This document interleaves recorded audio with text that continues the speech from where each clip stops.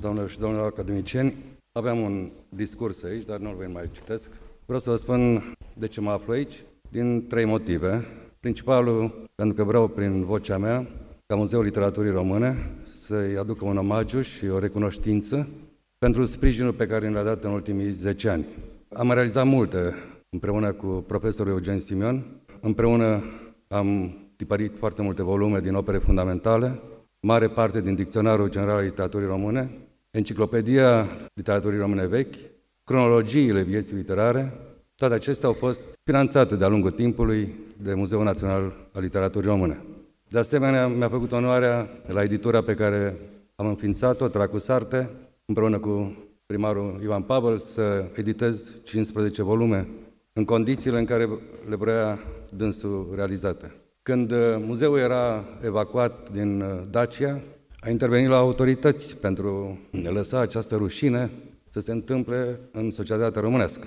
Până la urmă am reușit și în tot ceea ce am înființat la Muzeul Literaturii, în spațiile pe care muzeul le are, venea cu plăcere și chiar de foarte multe ori îi făcea plăcere să bea o cafea în biroul meu de la Muzeul Național Literaturii Române, sigur discutând despre ce am putea să mai punem la cale, ce proiecte sau ce evenimente.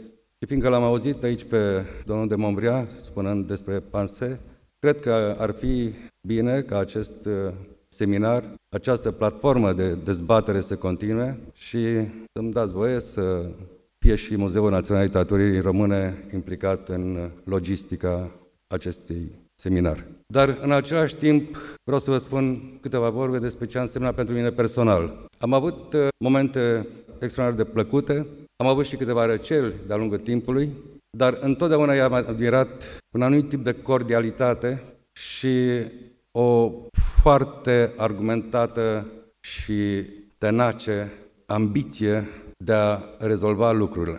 Cred că ceea ce ura el cel mai mult și încerca să demonstreze că nu e așa, acel adamism românesc despre care s-a tot vorbit, și pentru asta l-am admirat și pentru mine a devenit un mentor.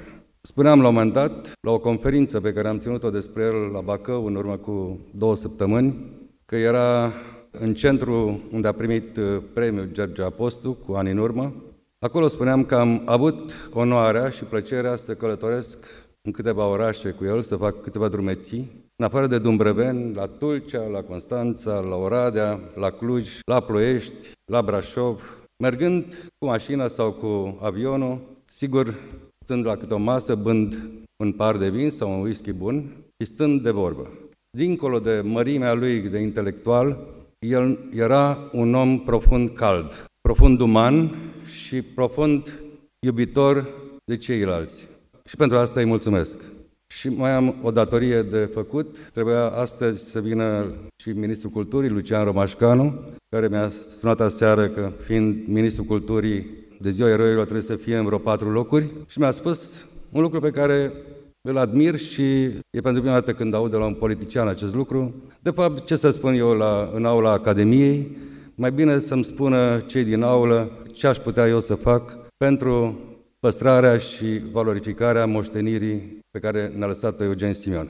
Cred că instituțiile despre care s-a vorbit, cele pe care le-a realizat și pe care le-a modernizat, nu sunt doar cele unde a fost coordonator sau director. Implicit, poate chiar indirect, și Muzeul Național al Literaturii Române este o instituție în care a pus o piatră de temelie. Vă mulțumesc!